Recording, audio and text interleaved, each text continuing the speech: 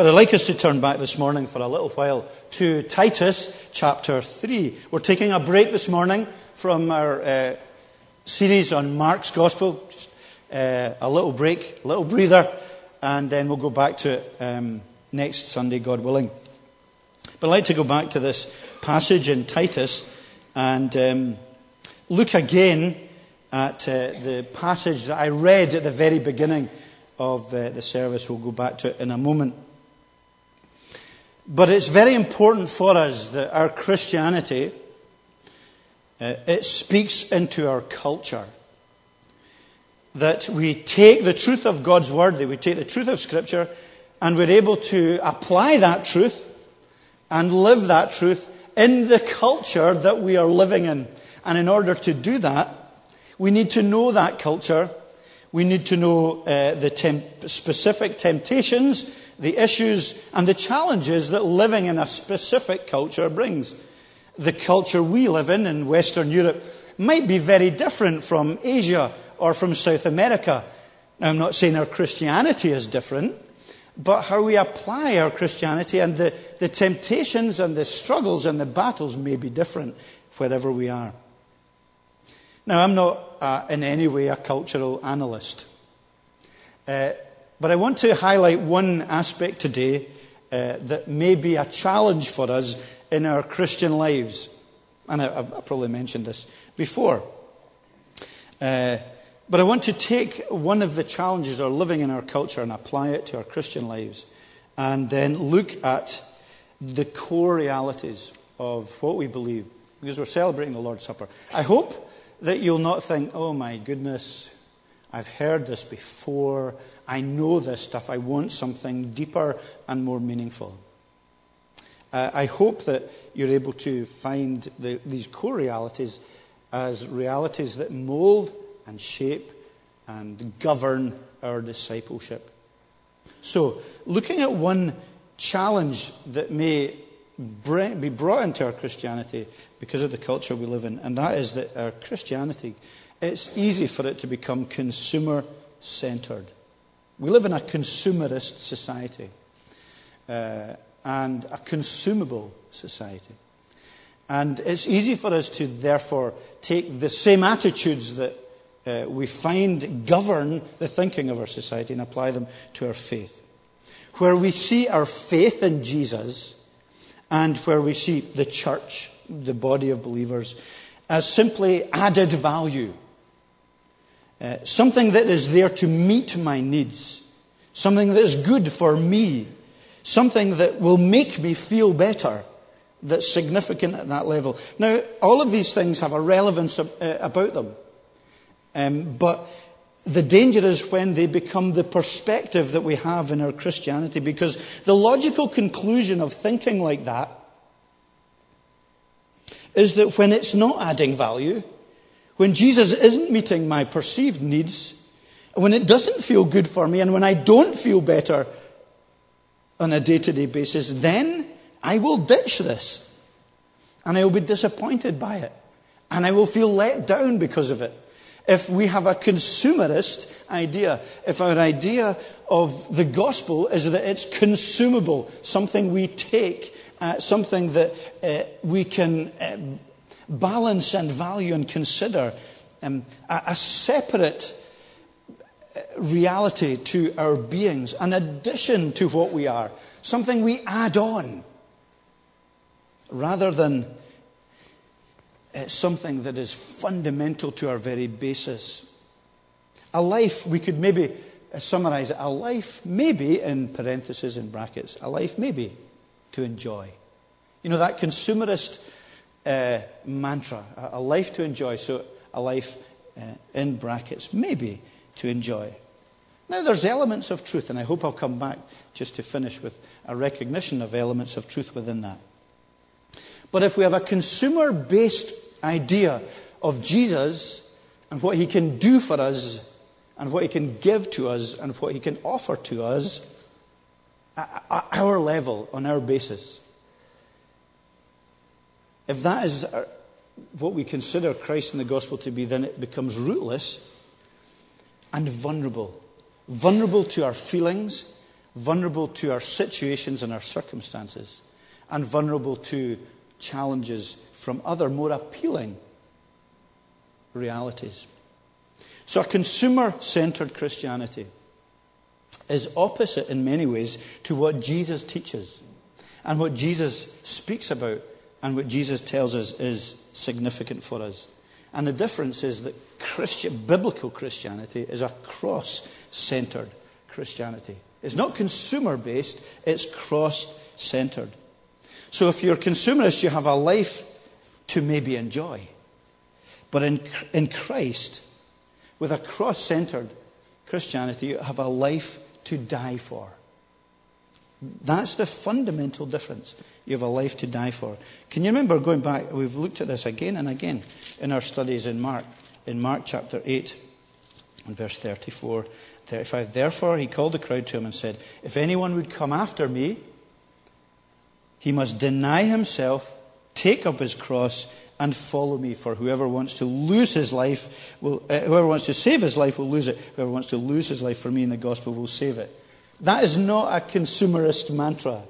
That is not something that is appealing at a human level to us. Consumerism is me-centered. I am the arbiter of truth. God is in the dock. God needs to meet my standards, needs to give me what I need. And the cost of lordship, the cost of falling onto my knees, the cost of giving up in order to follow Jesus Christ is too much in consumerist thinking. But this is so significant because it speaks of both coming to Christ and also discipleship. And it's the focus of our communion. That's why the focus of the communion, the sacrament that God has given us, is the death of Jesus Christ, is the cross, is the crucifixion. The sacrament is not about Jesus' birth, significant and important though it is. The sacrament isn't even about the resurrection. Utterly significant though that is, each Lord's Day we worship and recognize the significance of the resurrection. But the resurrection cannot happen without the death of Jesus. And the death of Jesus is the core, the cross-centered core of our faith. We know nothing among each other except Jesus and Jesus Christ crucified. Dying to self-rule, dying to spiritual consumerism, dying to an ego-centered view of Jesus and of me and of the world. And that's a massive change that we'll just unpack for a minute or two this morning. Titus chapter 3, if you'll turn with me to that, and to these words in verse 4 through to verse 7. Now at the end of that, 4 to 7, Paul speaking to Titus says, this is a trustworthy saying. This is a trustworthy saying. And that is believed by many people, many commentators. A trustworthy saying was a saying that had become common in the churches, like a creed. This is an important statement. And it's delineated, it's given to us almost a bit like a creed, like the basic pillars of truth that was being passed down that people knew about in the church. And in the original, it's just one long sentence. So it's as if Paul takes a big breath and then speaks this great truth without a full stop and comes to the end. When the kindness and Saviour of God, our Saviour, appeared, He saved us not because of the righteous things we had done, but because of His mercy. He saved us through the washing of rebirth and renewal by the Holy Spirit whom He poured out on us generously through Jesus Christ our Saviour, so that having been justified by His grace we might become heirs, having the hope of eternal life. This is a trustworthy saying. This is a creed. This is a crucial creed. It's the basis for our faith. These truths share and tell us and help us to understand a summary of what we believe. I think it would be good for us to memorize it.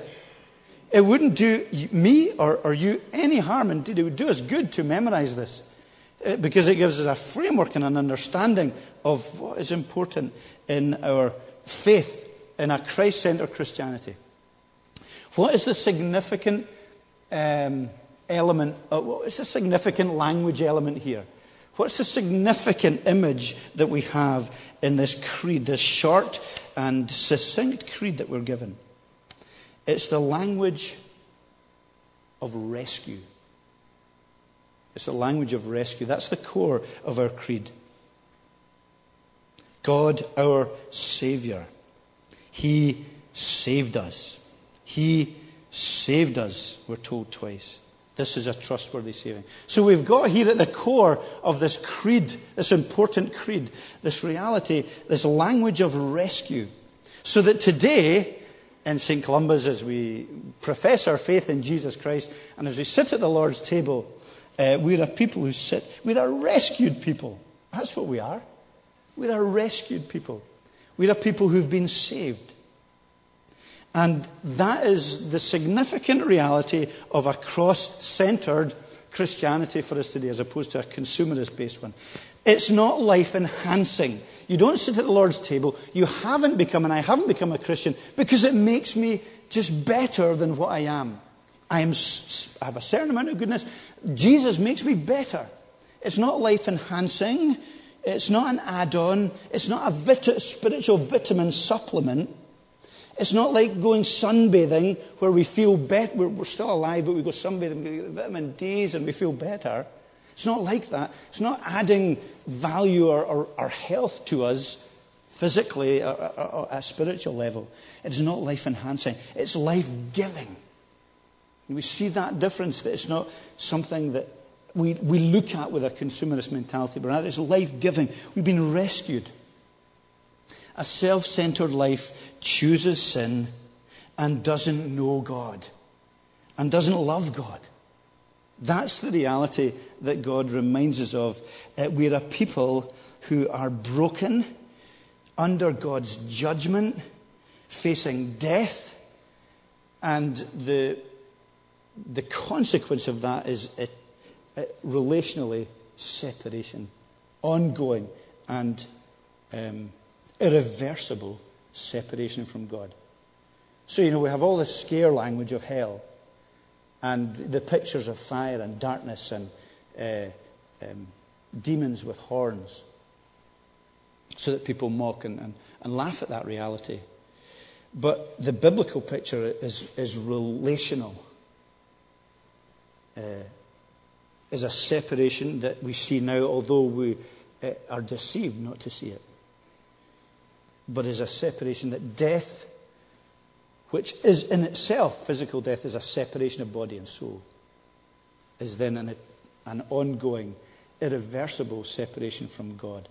So that we need, if we don't see that, and if we don't see ourselves as God sees us, rescue isn't something that we look for. If we are comfortable, if we are content, if we are consumers of God, then rescue isn't an issue.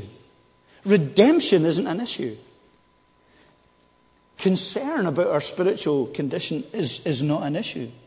If we don't recognize what God has said, what God says about our condition, and what we need to receive from Him to escape from that condition. It is life-giving. If we make Christianity simply a life choice, we're doing a grave disservice to Jesus Christ, to the cross and to the good news of the gospel, and to our own condition. It's not life-enhancing, it's life-giving. But in the paradox of the gospel, it is also life-losing. It's life-giving because we receive life and forgiveness and hope from Jesus. But it's also life-losing because we are getting rid of this self-lordship, this self-centeredness, this ego-centered understanding of the world that we live in. And that is hugely significant for us. And as a Christian of nearly 30 years, I find that more of an issue today for me than it's ever been. An ego-centered view of my life and of my future. And the battle is to keep Christ in that place and His Lordship. So we're losing our dependence and the sinful self-dependence that rejects God from that. So we stop in our lives.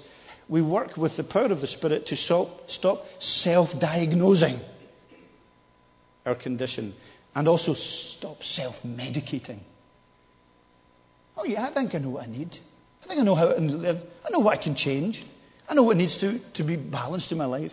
I know what I need to get rid of. Self-medicating, it's such a dangerous thing to do physically, isn't it? And we're doing it all the time now with the internet. We self-medicate all the time. We've got a cough and next thing, we've got the plague. Because we've looked down at various things and we get it wrong. And we think that we don't need to train and we don't need doctors, we don't need medical assistance because we just go onto the internet. Wikipedia. But we do the same spiritually, don't we? We self-medicate. Jesus, it's great what he's done, but we don't need him. I know what I need just to there's fine-tuning that's needed. That's all. There's changes here and there. I can come to church now and again, and I can have a spiritual dimension that is consumerist, that we're taking it, but we're doing it on our own terms. Self-medicating spiritually. But what we're reminded of here is that the deception of sin is that in verse 3, one time we were foolish, disobedient, deceived, and enslaved by all kinds of passions and pleasures. We lived in malice and envy, being hated and hating one another. Now that's not a declaration of the way we live all the time, that there's this kind of maelstrom of hatred going on. There's a human level, there's a lot of love, and there's a lot of human goodness towards one another. But spiritually before God, we're enslaved by that self-centered reality, and also by the reality that we do hate others. We looked at that last week with jealousy, didn't we? And jealousy, above all, and envy is hating God. Hating God for not giving us a better life, for not putting us in a better place, for not giving us more gifts. We hate him for that. But it's a recognition that we're losing the ugly, tarnished, brutal, self-centered perspective of our lives. It's just a language of rescue. And who is it that rescues us? Hugely significant as we look through this. Again, it's not self-help. It is God, our Saviour. He saved us. Memorize that. Memorize this creed that takes us back to basics. That you're sitting today at the Lord's table as a member of St. Columba's or as a member in another congregation, professed faith, and you're coming and you're saying, God is my Saviour. He saved me. And it's a humble submission and acknowledgement of our need of rescue by Jesus Christ. And many people will look at that and say, this is a denial of human responsibility. People will say, we hate Christians because Christians don't take responsibility for their own condition. They just say they're helpless and they rely on Jesus. And it's a kind of, it's a denial of getting your own life right. And it's for weak-willed people, and also people who are making excuses for their behaviour. That's absolutely not what the Bible teaches. It doesn't teach that we're denying responsibility. It teaches that we are recognising our need. There's a great difference. It's recognising that we can't put our own spiritual lives and lives generally in order. We need Jesus Christ. If you have a tumour in your stomach, it is not a denial of your responsibility to ask or to seek a surgeon to operate on that, to remove that tumour. It's not that you're being irresponsible and say, well, I could do that myself. No, of course not. It is recognizing your need, that you can't heal yourself, that you can't deal with that tumour. You need to be healed. You need someone to save you. And that is the Christian position, that we recognize that Jesus is the one we need. And here we're given these great descriptions of who God our Saviour, remember, God our Saviour in Jesus is. He is the one who is with kindness and with love and with mercy and with grace. When the kindness and love of God appeared, he saved us because of his mercy. And then further down, verse 7, having been justified by his grace. Jesus appeared. He appeared with these characteristics. Was your God like? Is he harsh? Is he oppressive? Well, he's God. Yes. He's a God who exposes our sin. Absolutely. He's a God who will return in judgment. Correct. Because he's just and holy. But he is a God who is loving, kind, merciful, and gracious. And the testimony you have as a believer at the Lord's table today is that that's the Lord that you know. He appeared. He showed himself. He came. He lived. He lived and he was rejected. This God of the universe in the person of his Son came, and humanity couldn't look on him.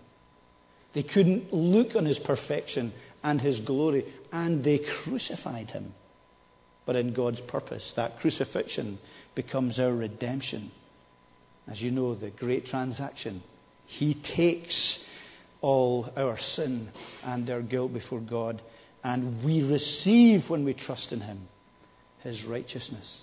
He takes, the Bible gives us a great picture. You know, the Lord's table is about visual things, pictures, bread and wine.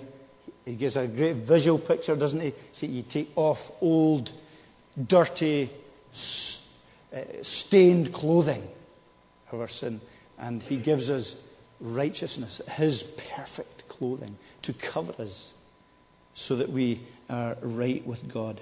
So it's never self-rescue. You never sit at the table saying, I'm good enough to be here. I've earned the right. It is a recognition that we have to die to that attitude and live to the living God. He rescues us. He does this, and he imparts to us his gift of grace. He says we are justified by his grace. That is the greatest 4 words in the Bible. Justified by his grace. You know, the judge is who condemns or who sets free, doesn't he? We will all stand before him, condemned or set free. And he says to the believer, because of what Jesus has done, you're set free. You're justified. You know what justified means? It just means made right. It's a legal kind of term. You're made right. You're declared innocent. You know, a computer screen, you can justify the wording. It's a straight line either side. And it's been made straight, made right before God. This legal declaration of the judge says you're justified. Why? He doesn't look down the list and say, well, you've tried pretty hard here and you've done your best there. And you're a minister for 30 years. By his grace. That is what we stand and sit at the Lord's table on, his grace. Nothing that we are asked to do but accept that and the consequences of that. At that level we recognize what he's done. And because of that, we have this huge and amazing future hope, so that we become heirs and having the hope of eternal life. So that for us, death is not so much a door, is more of a door than a cliff. It's a door into a fuller and better and more real experience with God. So he gives us the gift of his grace to cleanse us and to free us, but also the gift of his Holy Spirit. He saved us through the washing of rebirth and renewal by the Holy Spirit, whom he poured out on us generously in Jesus Christ. He gives us his godness. He gives us his Holy Spirit. He pours out himself. You know that these late chapters of John's Gospel is all about that Jesus says, I'm going back to heaven. I'm going via the cross, and then I'm going to be ascended. But I'm not going to leave you alone. I'm going to give you God back. I'm going to give you the third person of the Trinity, God the Holy Spirit, and he will be with you. I'm going to pour him out. I'm not just going to dribble him from heaven in a tiny little portion that you'll be gasping for air and for thirst for. I'll pour him out as you recognize and see your need of him. It's so much more, isn't it, than just life enhancement, a life subset, a life improvement. It is spiritual life poured out by the Holy Spirit. That's why the Bible calls it rebirth. Rebirth. Bob was talking last night about that, how it's become a kind of pejorative term in the States. Being born, you're not, whatever you are, you're not a born again Christian. And his father, who wasn't a believer, was challenging him with that truth. And it has become a pejorative term, partly I think because it's misunderstood. But the reality is a biblical term, and the truth is for us that it's as if we are reborn. Because we are reborn. Because we're reborn from the inside out. We are a new creation. It's a new beginning. Now, I don't know what Nina Simone made by these words, but I can take them. It's a new dawn. It's a new day. It's a new life, and I'm feeling good. And the Christian can say that. And therefore the feeling, which sometimes we look for in a consumerist way, God must give me this and I need to feel good about it. It's not the basis for our faith. It's not why we believe. It's not what we're looking for. But when we come as those recognizing cross-centered Christianity and recognizing what we've been redeemed from and what we're given, it is a new dawn. It's a new day. It's a new life. And I am feeling good. And we shouldn't be ashamed of that. Even in all the battles and in the struggles that we face, because Jesus Christ is with us. And He has received. We have received from Him.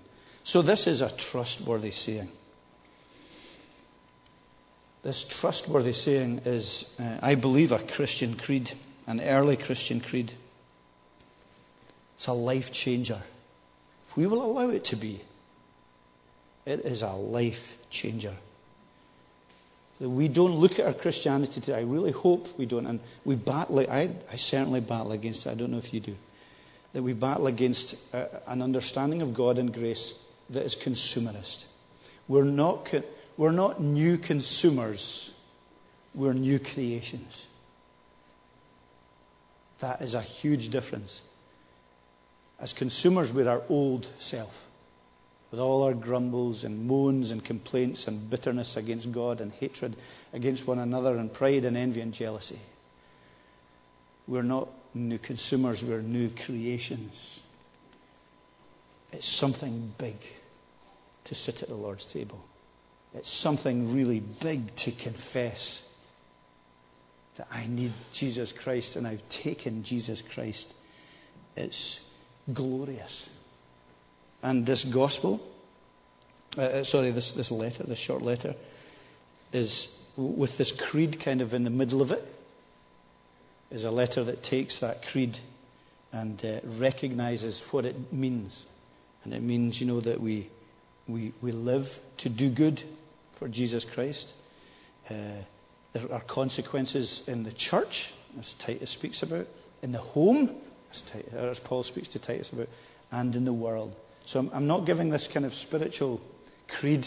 And you might be thinking, well, this is, I'm struggling with exams this week, or I've got battling in my marriage this week, or I'm struggling to believe this week. It's not to say we take these and we just isolate ourselves from these things and pretend they don't happen. But this creed, this recognition of being new creations,